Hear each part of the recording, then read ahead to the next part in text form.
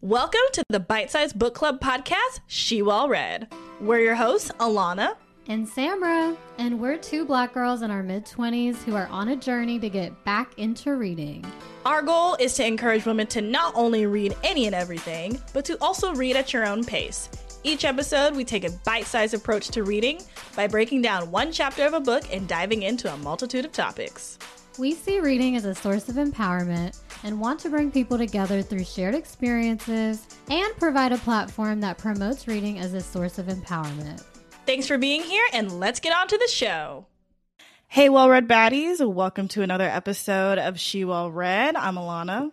And I'm Samra.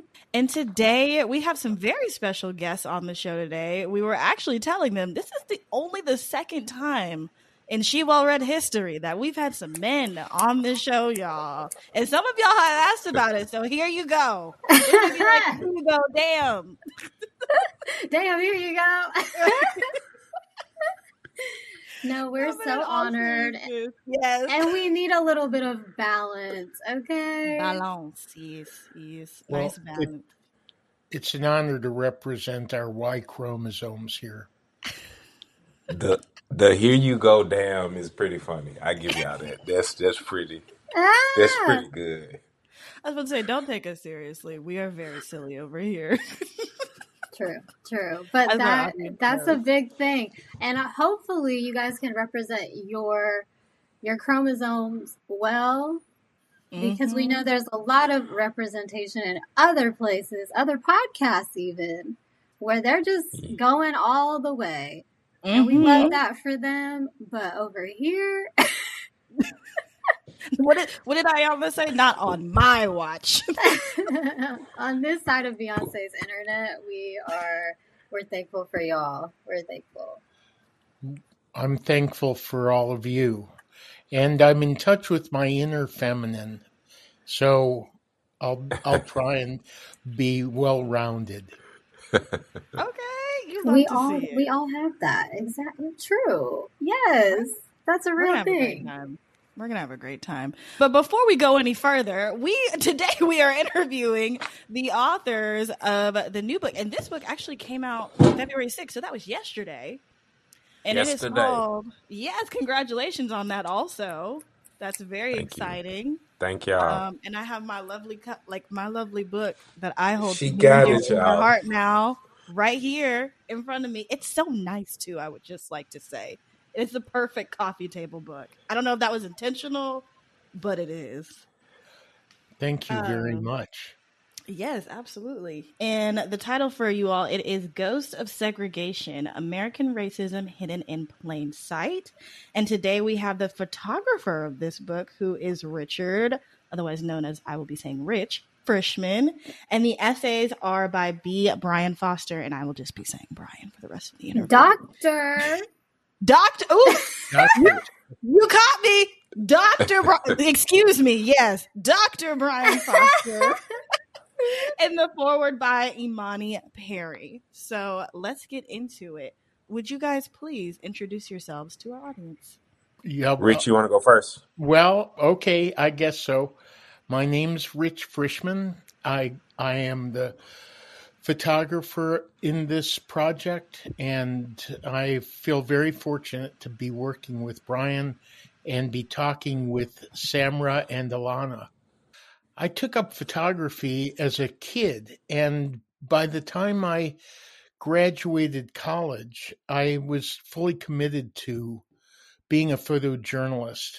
I was intrigued with newspapers and the old Life magazine as I was growing up, and I found visuals to be an incredibly powerful way to convey what life was about. And this project is somewhat of a departure for me because in the past I've almost always photographed people, but I felt better about photographing place when I began this project. And I think it forces us to look at history in a different way than if we're looking at a unique individual. There you have it. You can ask me anything. No, that was perfect. That was really great. And we're gonna get more into that too. But Brian, if you would please go ahead and do your introduction as well.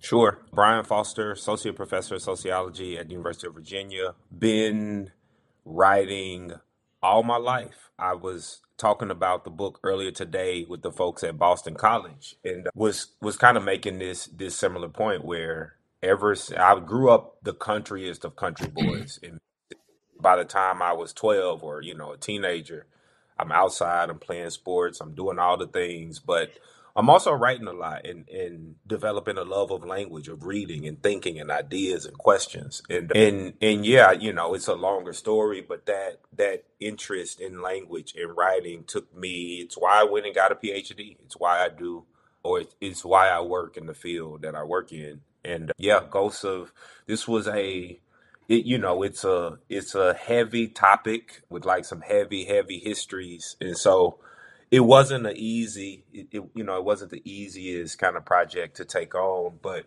important. I think as difficult as the subject matter is, I think it's that much more important. So, like Rich said, happy to be here to talk about it. Awesome. Thank you. Yes. And again, thank you both for being here with us today. Now, something that I was very curious about, which I think I read a little bit on it, but I wanted for you all to have a chance to elaborate. How did you all connect with one another?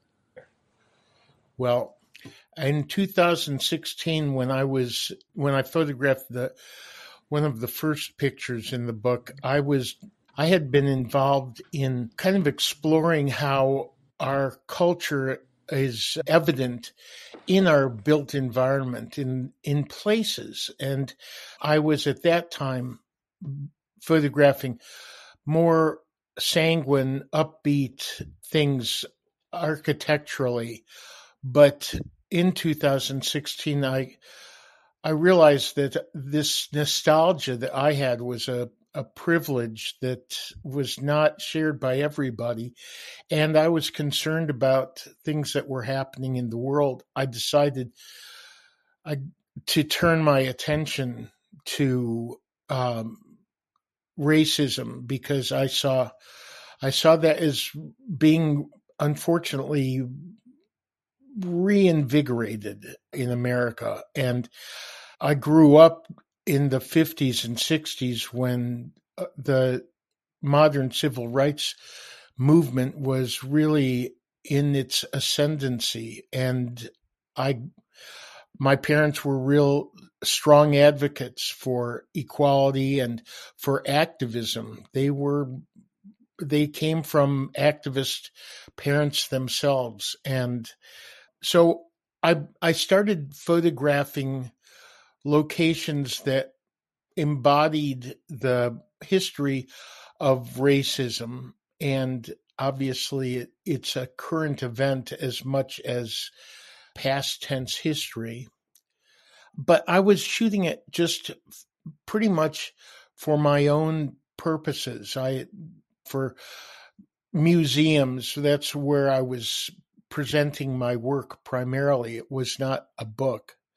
But when it grew into something that had so much educational potential, I thought that it could be a book.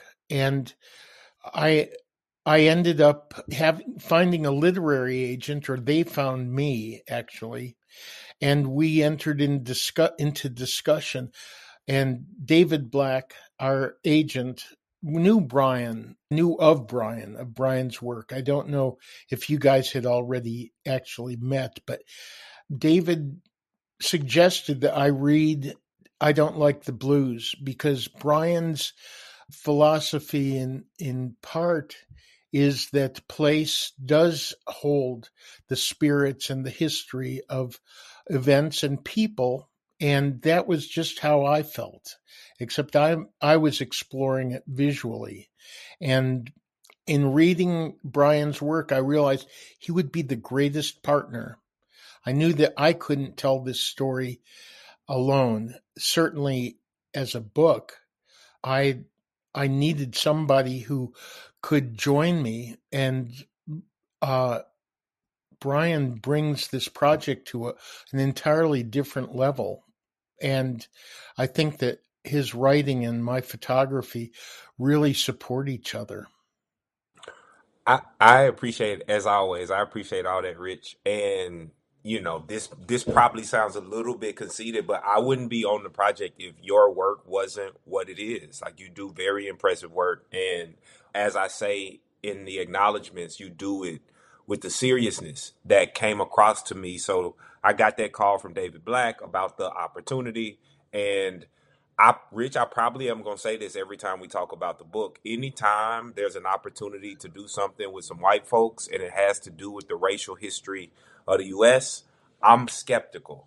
And that was the case this go around. But yeah, so after checking out some of Rich's work and hearing how he talked about the work and seeing the amount of time and effort that so very clearly went into the work. Again, he had already been taking photos that are a part of the collection for a few years ahead of when I came on board. And so, yeah, that's generally it. It's I think aesthetically, right, it's kind of a different type of pet. Rich is old enough to be, if my dad was still living, him and Rich would be the same age.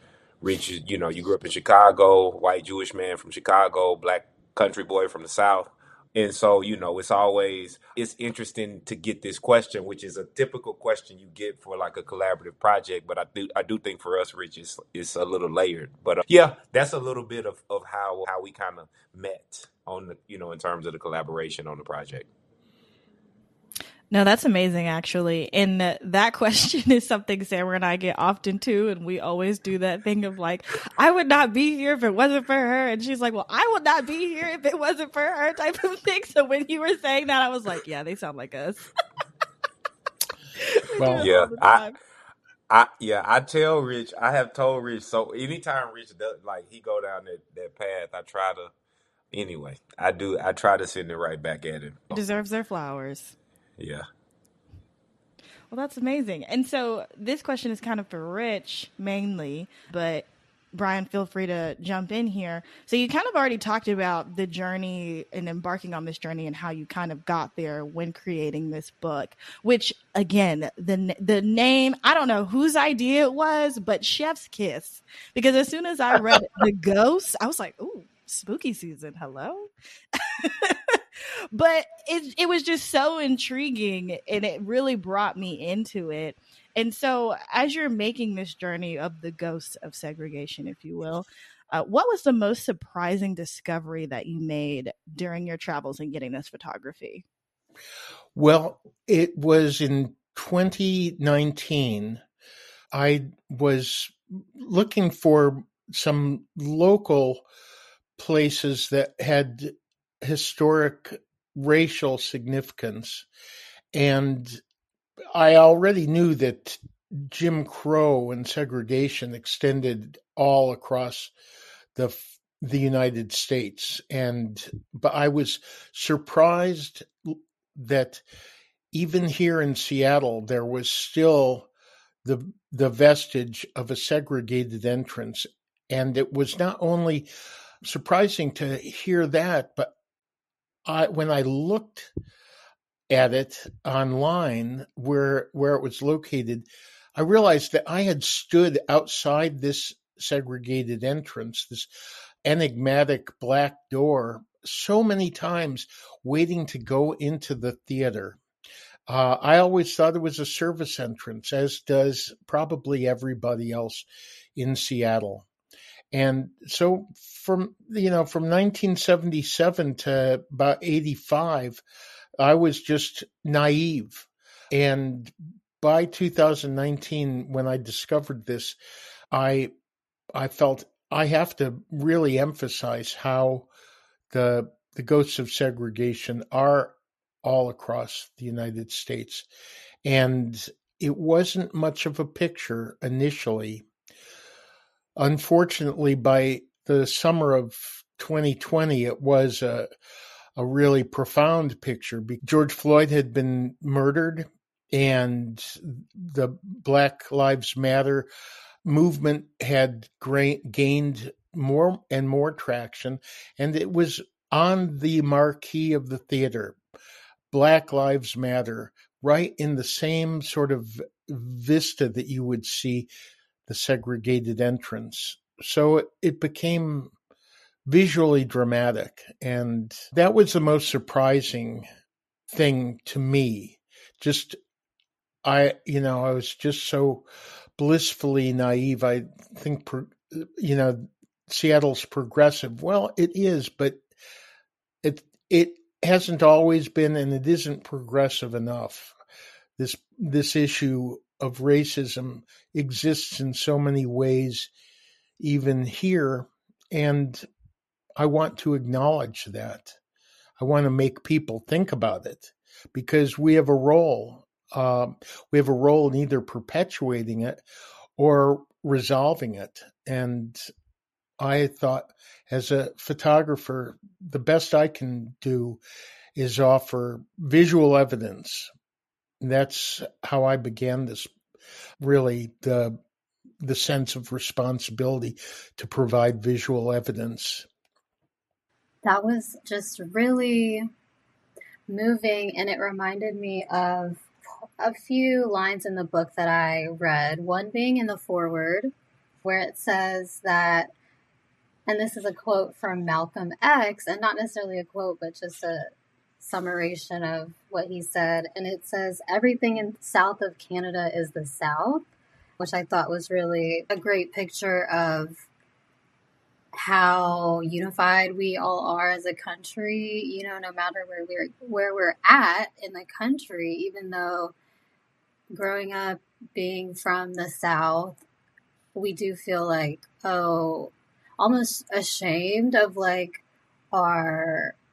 the region that we're from when we talk to people from the North per se, or the West, and they have an idea of what it was like to live in the South, or what it must be like.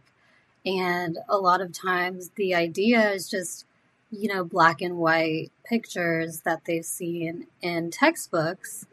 And so seeing that, first of all, that the pictures are in color makes it that much more real. And so I really love seeing that. And then the fact that they're present day, like you said, that contrast of where we are now versus, the doors that are still there, and the landscape's testimony, as it says in the photographer's note, of the racism that is here today is just truly, as you said, dramatic, and just it's just really insane to see and scary. And it just goes to show you how much things can change yet stay the same, and how we consistently have to do the work and continue doing the work, because it's definitely a resistance against something that has been here for much longer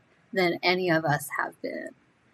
So if I could jump in on that, I really appreciated that line from Dr. Perry as well, which is kind of a quote from Malcolm X, Ballad of the Bullet. He was traveling across, or I'll say he was traveling across several cities in the country, delivering those remarks, and that point about if you south of the Canadian border, you south, is, I think it's echoing that point about a changing same. So like your comment was about, time has passed, and we would imagine that things would have changed as time has passed. But it's kind of, if you squint and, look in the right places, it's kind of the same. This is a similar idea about the, if you south of the border, you south. That I think that's a specific comment about the experience of the everyday experiences and structural impacts of racism. They might look different in Seattle or Chicago or Boston or whatever suburban non-southern city that you want to name. They may not have a heavy accent. They may not hold that R in the same way. But if we look at any number of outcomes, if we look at how easy it is for people to, people want to buy a house, how easy is that for Black and other minoritized communities, not just in Mississippi, but elsewhere? in these other, as Dr. Perry says in the foreword, satellites of the South.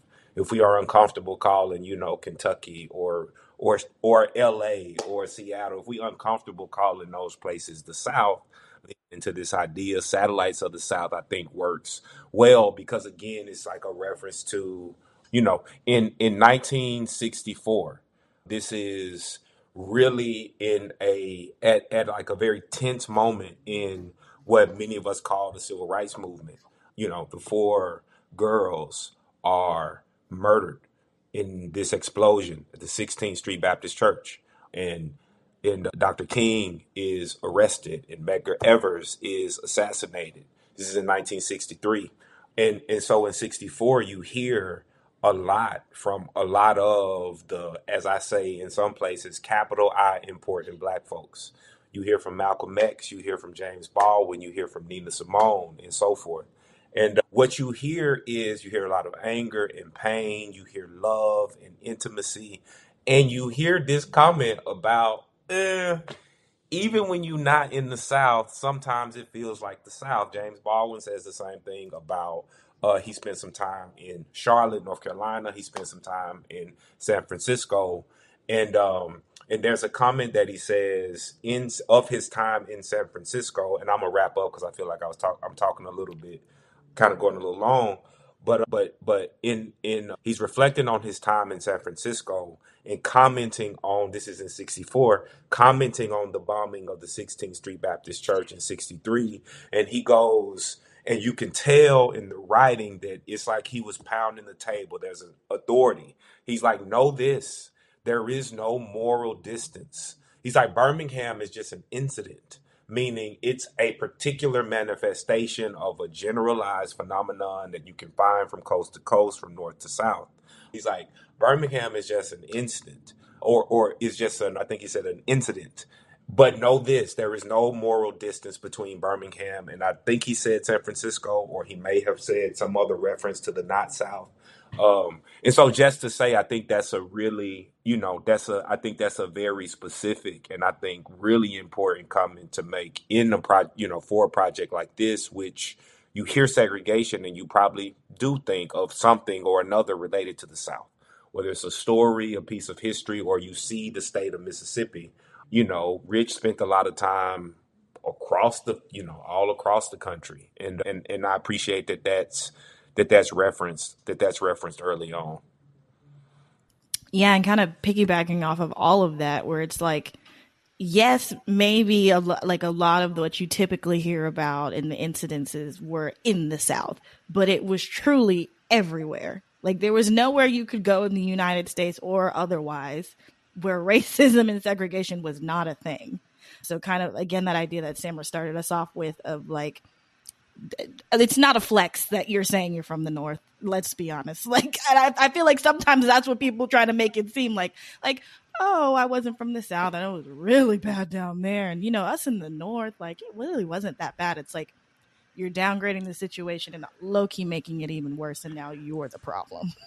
Also, I really feel like that has been my experience as somebody who is thickly from Mississippi and for whom like that is a point of deep pride.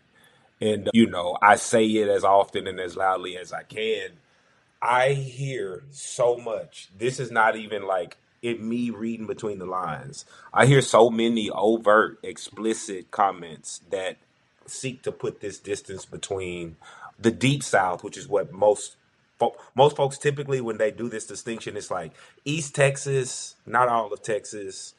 Louisiana kind of don't really, people when they think Louisiana, they think New Orleans, and so maybe that kind of gets some separation. Then it's like Arkansas, definitely Mississippi, definitely Bama, get some Georgia. So it's like Deep South, right? And it's a common experience for me as somebody, maybe I'm in definitely not in mostly like white collar spaces, but I'm in academia. Also, I do a lot of field work in what I call the real world. And so, yeah, just to say like, that's not a straw man to make this point about these distinctions still being like common. I am surprised at how common that north-south kind of idea is. And I could say more, but So yeah, just piggybacking off of that. I'll just jump in and say more then, because it's the way that is a metaphor for the way that, I don't know, it must be a human condition of how we like to separate ourselves and pretend that we are so far away from whatever it was that we don't want to think about, just like to make ourselves feel better. And I think, I don't know if it was you that said it, but someone said nostalgia is a drug to me recently. Oh, I know who it was. It was in my Instagram DMs. There was this trend where we were all posting our 21-year-old selves. And, you know, we can get really into it. Some people posted one picture. Some people, they said, I'm here. I'm going to post 12 more pictures because this is who I was. You know what I mean? And sometimes we like to revel in that. And it is a drug. Like, it's a form of dissociating from what we are going through right now in the present, and a way of distracting ourselves. And I think about all of the remakes that are being made and just this drug that Hollywood is pushing on us of nostalgia. And they want to do these remakes and make it more diverse when it wasn't really actually that diverse. But there has to be a person of color that is a doctor in this scene, because there are no Black people in this story, to be honest with you. So they are trying to like make it so that we can all participate in this nostalgia. And it was you, Rich, that said it, because you said the fact that, like, for you, and I think for so many white people, they want to escape in these like ideas of the 50s and the 60s and before that, even the fucking 20s. Like, we all love these specific parts. Even me, like, I'd love to go escape into the 70s or the 60s. Like, that does seem fun. But this nostalgia bait version of it that's in my head because of, like, what I've been fed. And so your book, it comes in direct, like, contrast to this, and it almost, like, bombs the entire thing. Like, your book took a shit on all the history books that I was taught from in the Southeast, and I just am so thankful that we can see this. And the fact that, going back to the pics, like, the fact that they are in color is so much more somehow graphic than, and the fact that they're empty, like, there are no people. You can't distract yourself with, like, there was a girl who looks just like me in that picture, and she looks so pretty in that dress, which is so 70s or so, you know what I mean? You see these idealized pictures, and now you can, like, AI can make even better pictures of Black people existing in these times. And even that in itself is a distraction. And so what you guys are doing here, accompanying the pictures with the words that just continue to, like, wreck you page after page, it's so iconic. I have to jump in, Rich. You find your way back in too, but I just Okay. you hit on two good points that I really want to comment on. I think number one, it's interesting to hear how impactful seeing the photos in color are, or even just in general seeing the photos are. I think I said this today or in a recent conversation about the project. I am an aggressive pragmatist. I'm a social scientist, which means I'm also about evidence and data. And we hear a lot, especially in conversations around racism. We hear, and see what has been an effective tactic, which is to discredit, discredit, discredit. Critical race theory is like witchcraft if you listen to the wrong podcast. Toni Morrison's Beloved does not belong in high school libraries. If you listen to how some primarily white, as I, have been reading the stories, parents would say. And so the comment that I was referencing is like, we didn't draw the pictures. We didn't make them up. The histories are the histories. So it's not fiction. And so to me, to be able to unfurl 100, and you said 129 photos, Rich? Mm-hmm. To be able to unfurl 129 vivid photographs that are of actual places And those places are not just in the Deep South. And they reflect actual histories. To me, is a point to emphasize. And the second piece, Rich, you said this a couple times, that nostalgia is a privilege. And I do agree that it is for the privileged party when depending on the dynamic that we're talking about. And so on matters of gender inequality and so forth, it's a privilege to be it's a privilege to be a man and to reflect back on you fill in the blank. To me, the other side of privilege is responsibility, which is what I feel with respect to the type of nostalgia that this project stirred up for me, right? Where I'm thinking a lot about my family's stories. All my grandparents were sharecroppers. All my people are from Northeast Mississippi. And so, like, these very real histories that are captured in the very real the photographs of the very real places are histories that touch my grandmother and my grandfather and so forth. And so there is a nostalgia there for me. I think empty nostalgia or symbolic nostalgia, which is what you are referring to, is a drug that I do think can be counterproductive. But like a real and responsible nostalgia, to me, that can be empowering. Not easy, right? Like there's a lot of nostalgia around the memories that I have of my grandmother. But I can't access that nostalgia without also addressing the history that surrounds what her reality was. This is my last point on this topic. The one of my mentors and somebody who I think really highly of, Kiese Layman. He's got this book, Long Division, and it's about these black kids from Mississippi who time travel. And I think, this idea of time travel where you going back in time, it's akin for me to the experience of dealing with and thinking through these photos where, if I go back to 1996, it's gonna be a lot of like my grandma gonna still be there and I'm gonna still be up under her. But like there are also like if I'm literally traveling back in time, there are all these dangers and such that present themselves too.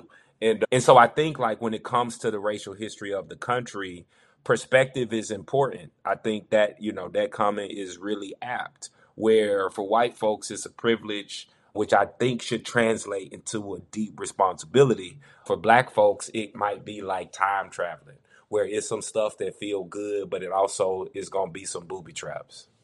Yeah. Oh, go ahead, Rich. Go ahead.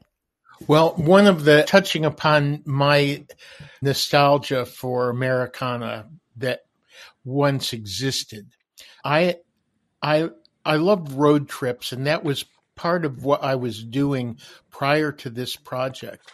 And I loved driving on Route 66 and had this vision of what it was like. I remember being on it in the backseat of my family's Pontiac Bonneville in 1965, before the invention of seat belts.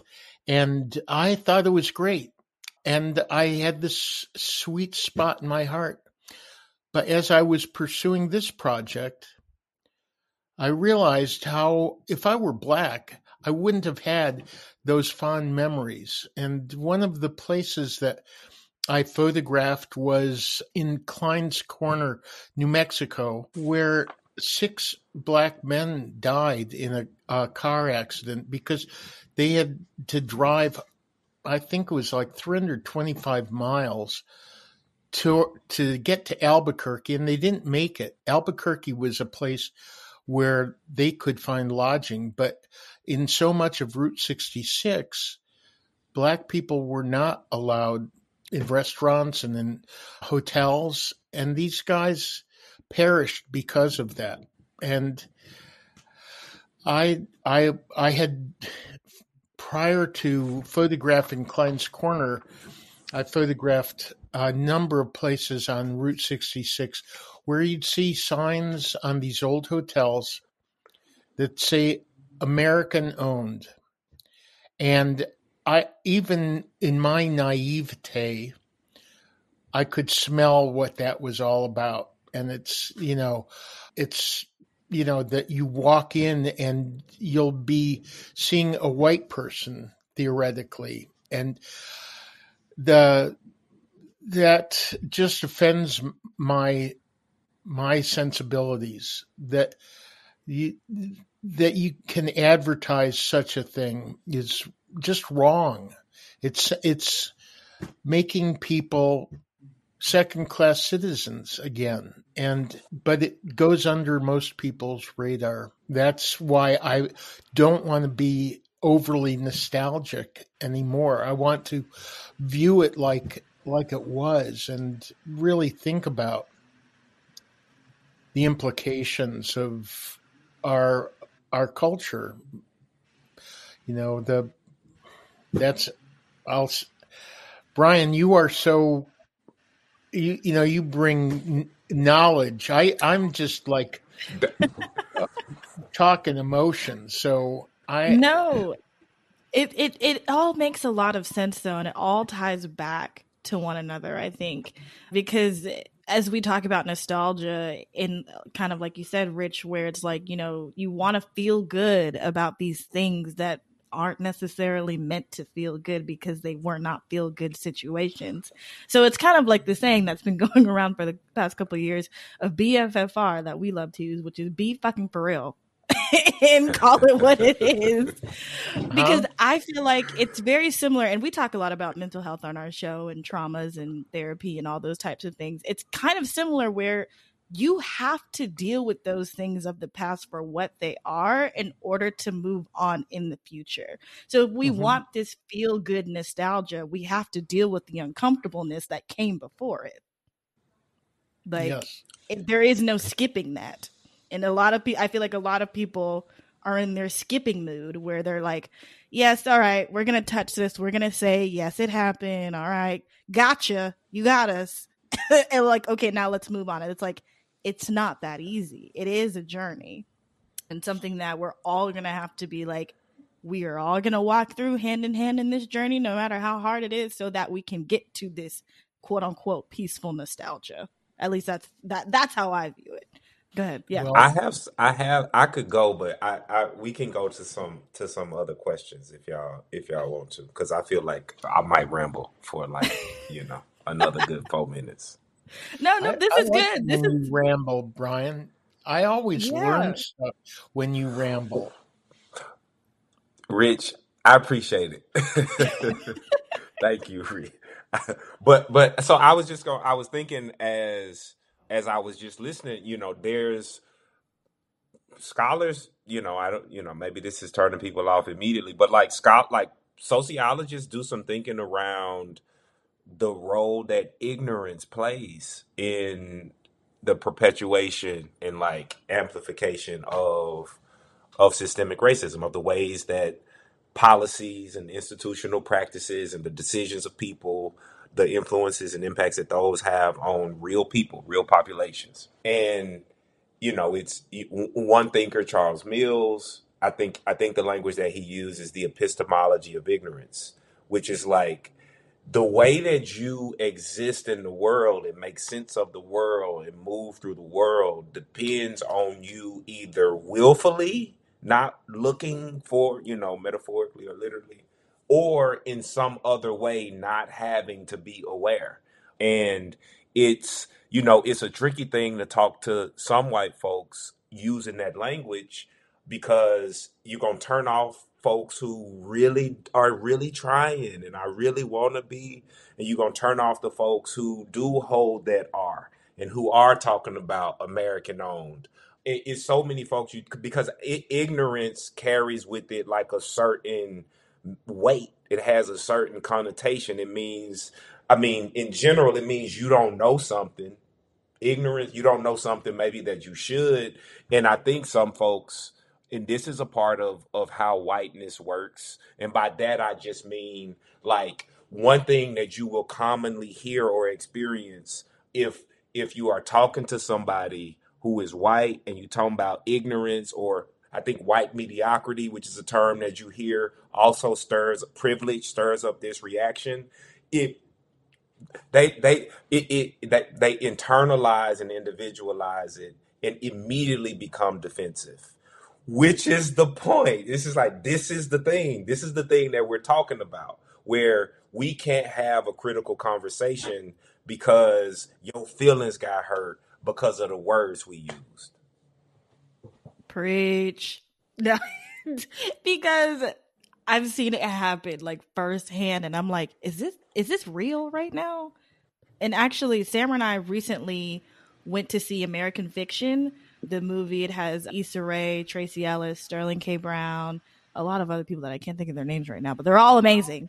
And there was this scene in the movie, spoiler alert, where they're trying to, so kind of the synopsis is the main character of the movie, he's written, like, you know, he's kind of like, he's a Black scholar, he's written all these like really critical thinking books and things, but not necessarily super entertaining or for the pleasing of certain audiences.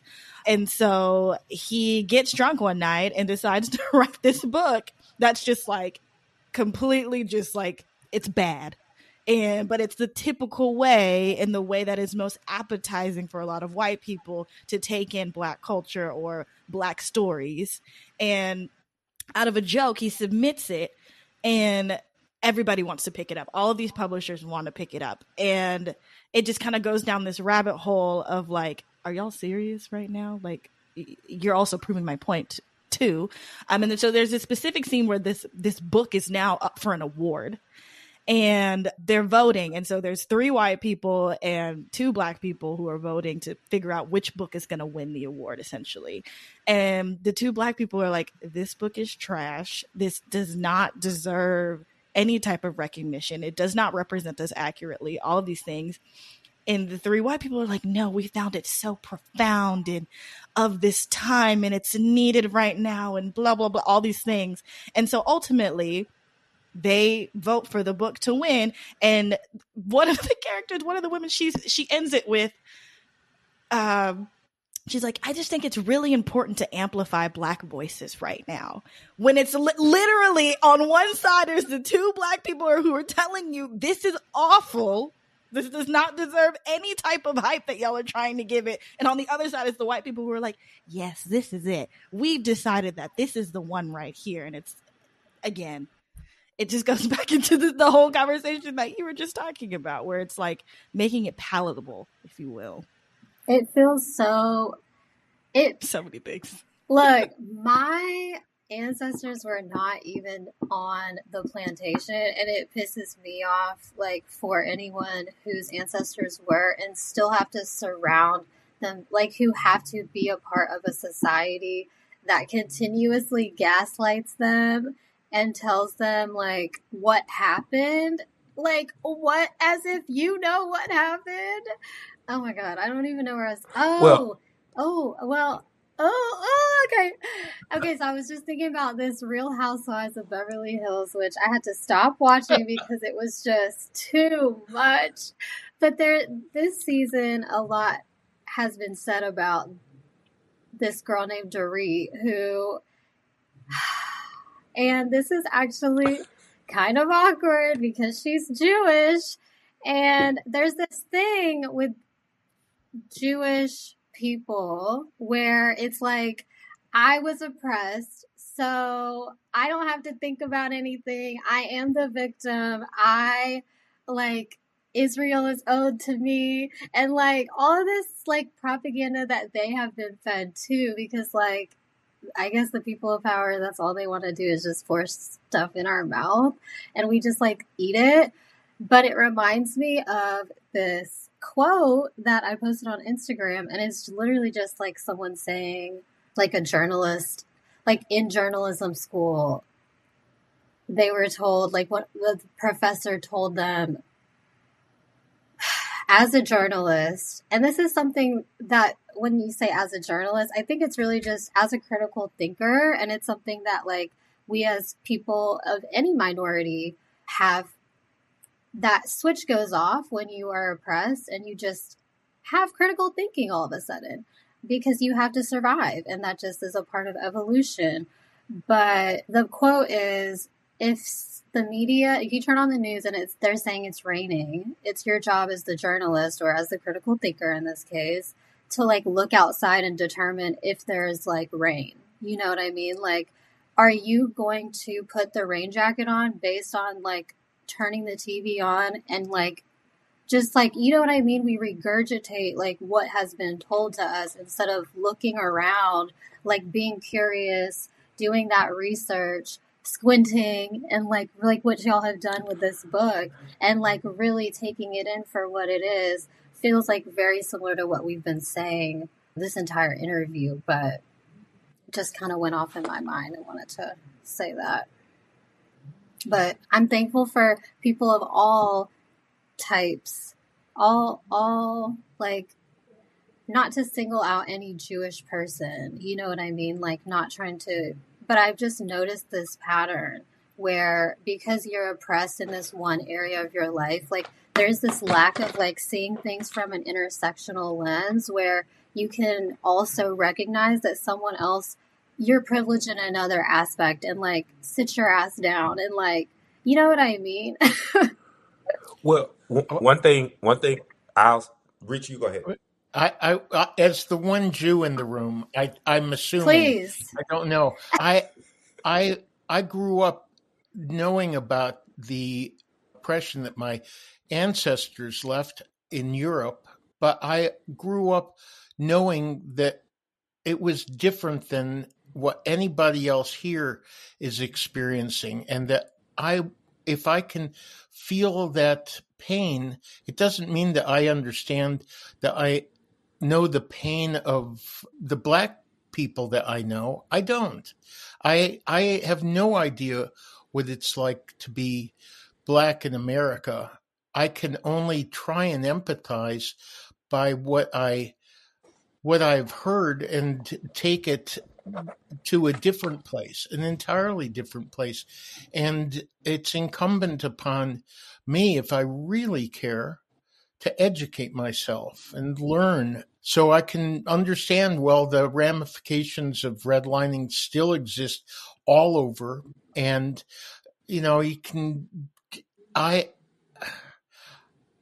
the fact that my ancestors fled anti-Semitism doesn't give me any insight into what it's like to be Black.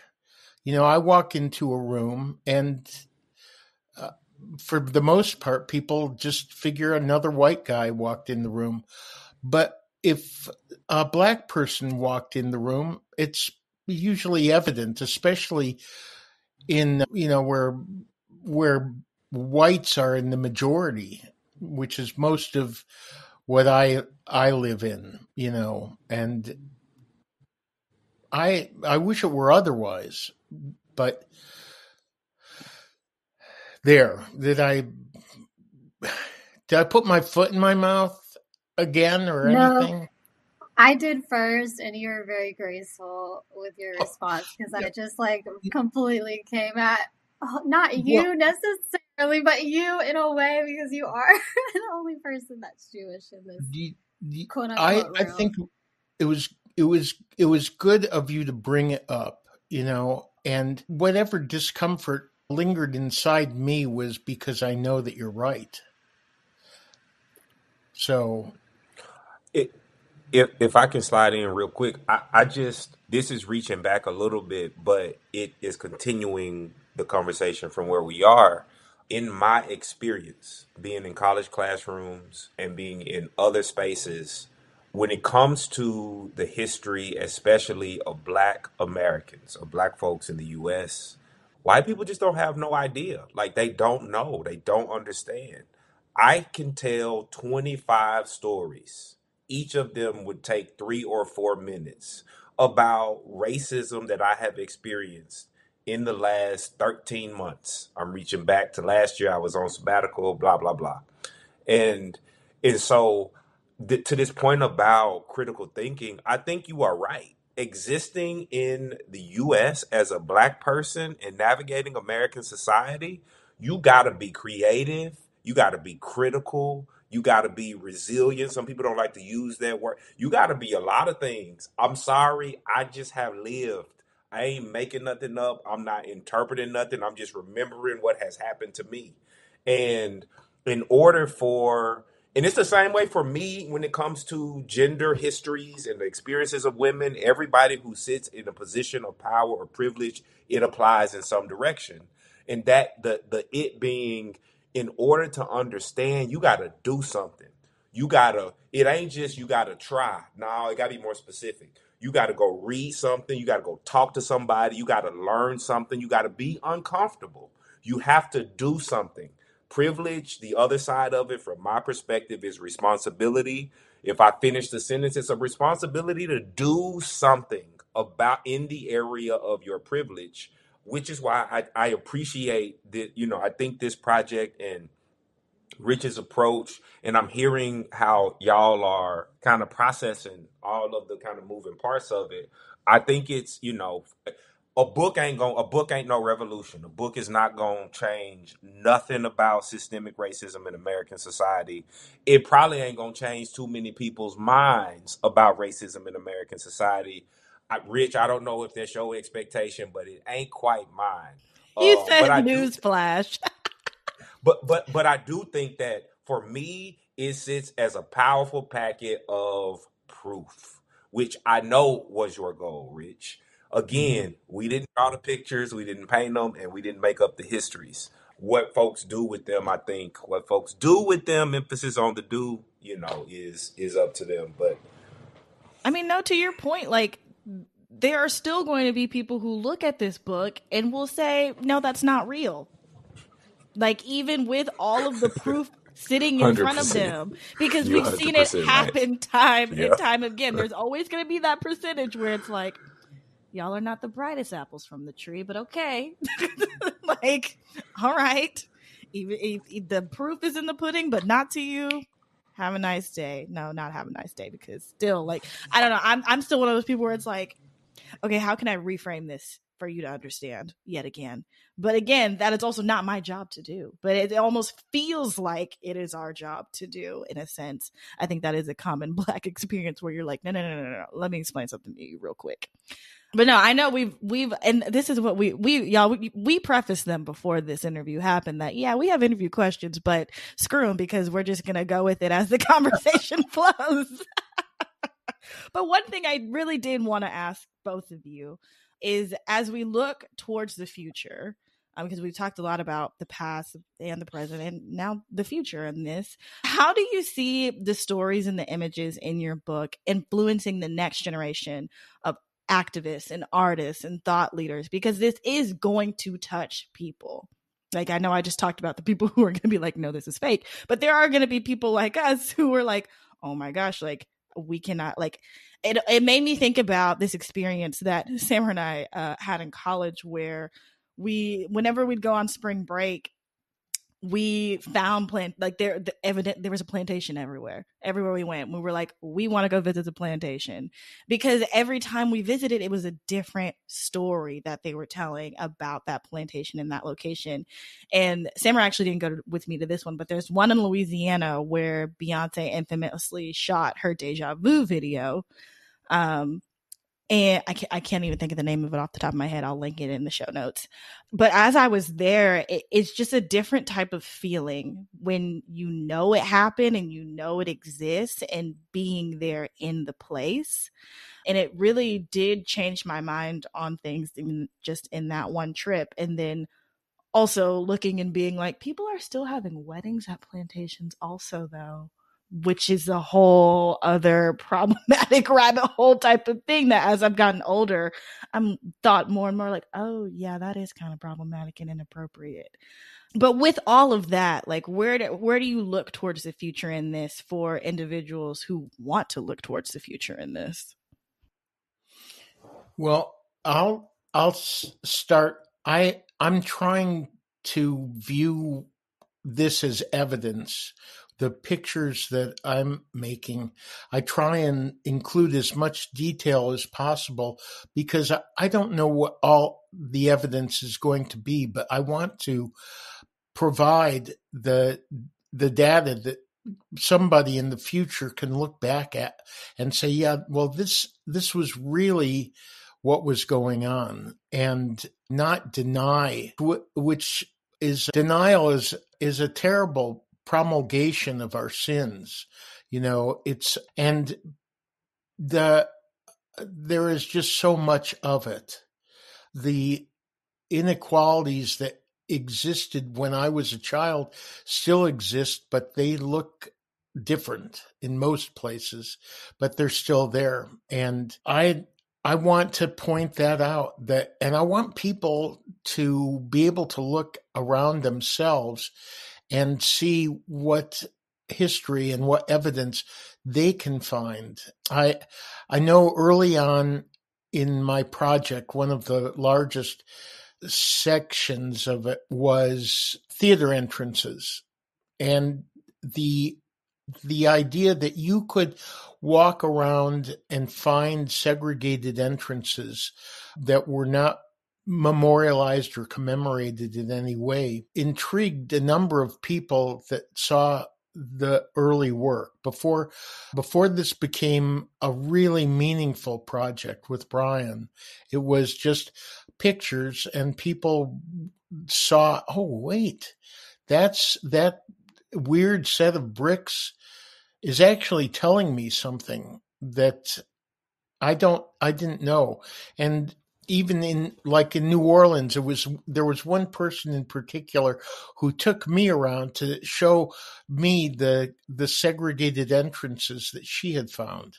And I'm glad that motivated someone to look harder. And I hope that this book will do that and make it harder to deny this living history. It is a living history. I would just say, the truth is a big table, and I think we all should have a seat at it. And like in this book, Rich, you did a type of truth telling in both taking the photos, all of the time and effort you put into that, your method I'm referring to, in the research that you did for the captions. I did a kind of truth telling. It ain't the same shape or sound as yours. And the important point, I think, is that it don't need to be. And if we extrapolate that outward, for me, my hope is that this book it stands as a part of, or in part motivates a movement of, and it is said a lot that maybe some people think is cliche, but radical truth telling. And for me, a pragmatist, radical means something specific. It means irreverent. It means I know some stuff might happen because I'm telling the truth and I'm cool with it. And so, again, a book ain't no revolution. It ain't gonna change the world. I think, Rich, we saying the same thing, I think. And I would just emphasize, at least one of my bigger goals is that at the very least it can be a part of a moment of radical truth telling, which we are getting in the academy and outside of. Maybe I have to think about that last part a little bit more, but that's what I would say. I would say truth telling about, whether it's our racial history or the other parts of our history that need to be dealt with, as well. If you guys have said that this book is art, and I believe that it is, and art is revolution, and I just want to leave you guys with that, because what you've done here is not just a book. It really isn't. And I think you guys mentioned that, or Amani did in the foreword, where, you two, the photographer and the writer, coming together, if it's done in earnest, and which you both did that, it becomes something more than each of the things separately. A picture is worth 1,000 words, then you added words.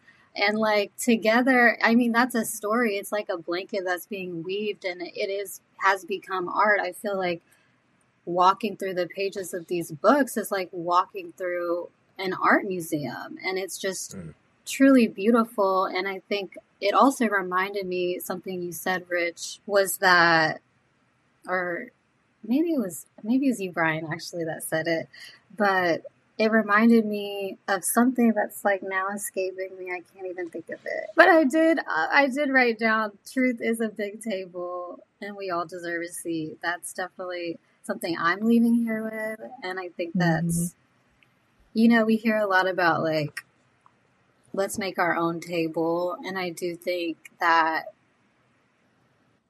that is one way to do it. And I think that situationally that does make sense. But also, I don't know, isolation is not courageous to me.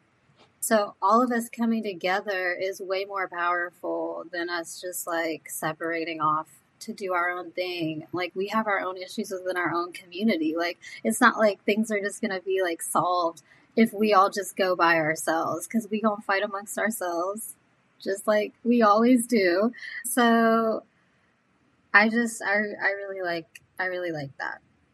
Yeah. Well, I'm grateful that we've had different viewpoints and different observations, and I hope that the book will prompt more people to gather and have conversations, especially with people who aren't just like them, and have opposing views, perhaps. I mean, that's where it's really hard. It's when I'm walking up to somebody who I know has a completely different take on life and try and have a reasonable interaction, So, and I learn from listening, not from closing my mind.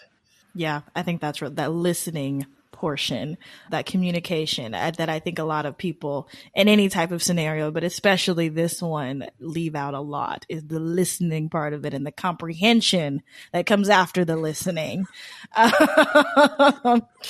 But with that, we want to thank you both again so much for coming on the show today and for sharing this body of work with us and the world, not to sound cheesy. But before we wrap up, just a couple things that we like to do with our guests, as we are a reading and bite-sized book club podcast, is we'd love to know any books that are on your list or books that you want to shout out to our audience for them to check out. And also if there are any upcoming projects that either of you are working on that our readers and fans can check out.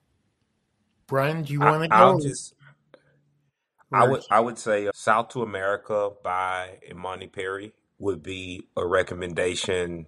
How the Word is Passed by Clint Smith would be a recommendation. And then just thirdly, I would say like read some memoir, like read some firsthand accounts of people who don't have the same biography as you. So, Kiese Layman, who I mentioned earlier, he wrote a book called Heavy, is his memoir. I think Thick and other essays by Tressie McMillan Cottom. Those are a handful that I'd say. You just tapped into something in me. Summer Loads and our audience knows I love a good memoir, so I will definitely be checking those out. Check out Heavy by Kiese Layman. Check that out. It's getting added to my very, very long to be read list, but it's going on there.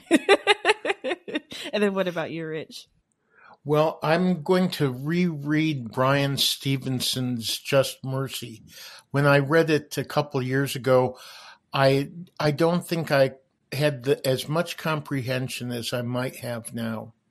And I had started reading a book called The Color of Law, which I think is really insightful. It's a kind of, for my taste, it's dry, but it's important information. It gave me insight into the infrastructure that perpetuates inequality. And I'm also interested in, I think it's called On the Courthouse Lawn, which, well, anyhow, those are the books that I'm either reading or rereading. Perfect. So, and then also letting our audience know where they can find you all, where they can find you and get your updates on all of your future projects, as I know there will be many wonderful projects in your future.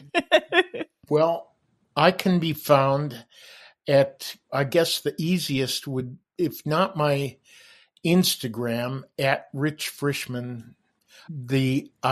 I guess ghostsofsegregation.com is a a website. Brian and I may develop something even more with that, right, Brian? I mean, Yeah. That's Brian the being goal. a real educator, a professor at the University of Virginia, there's much more educational potential in this project now. And I always wanted this to be something that students studied, learned from, and I hope that we make that happen. B Brian Foster, BRIANFOSTER, pretty much across the board. BBrianFoster.com, Instagram. If this is not, you just Google it and some stuff will come up, but this is not like a Google. I'm not like that kind of, that's not me. But B Brian Foster will bring up everything that I have going on. We'll get your whole rap sheet. It's okay. But thank you so much again for coming on the show and sharing your words. Of course, all of you know, or if you're new here, hi. I should have done this at the beginning of the show. I always forget to do it. But you can find us everywhere at She Well Read. And we will have all of the things that we've talked about today in today's episodes, all of the book suggestions that we received will be located in the show notes and also on our bookshop and Amazon storefronts. And with that, this has been another episode of She Well Read. I'm Alana. And I'm Sarah. Bye, everybody. Bye. It was great being with you.